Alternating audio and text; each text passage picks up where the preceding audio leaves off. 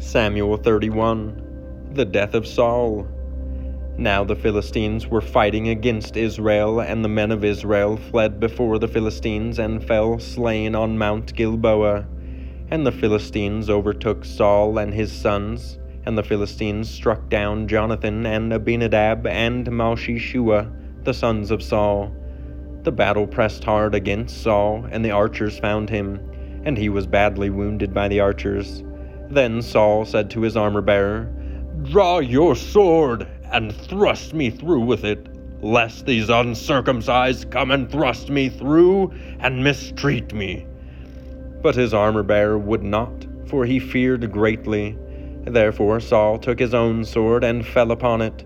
And when his armor-bearer saw that Saul was dead, he also fell upon his sword and died with him.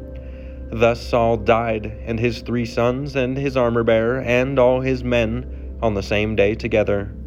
And when the men of Israel who were on the other side of the valley, and those beyond the Jordan, saw that the men of Israel had fled, and that Saul and his sons were dead, they abandoned their cities and fled. And the Philistines came and lived in them. The next day, when the Philistines came to strip the slain, they found Saul and his 3 sons fallen on Mount Gilboa. So they cut off his head and stripped off his armor, and sent messengers throughout the land of the Philistines, to carry the good news to the house of their idols and to the people. They put his armor in the temple of Ashtaroth, and they fastened his body to the wall of Bethshan.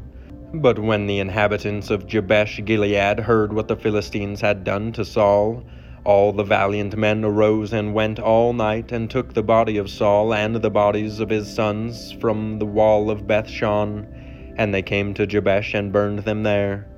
And they took their bones and buried them under the tamarisk tree in Jabesh, and fasted 7 days. This concludes the first book of Samuel. On to the second book of Samuel.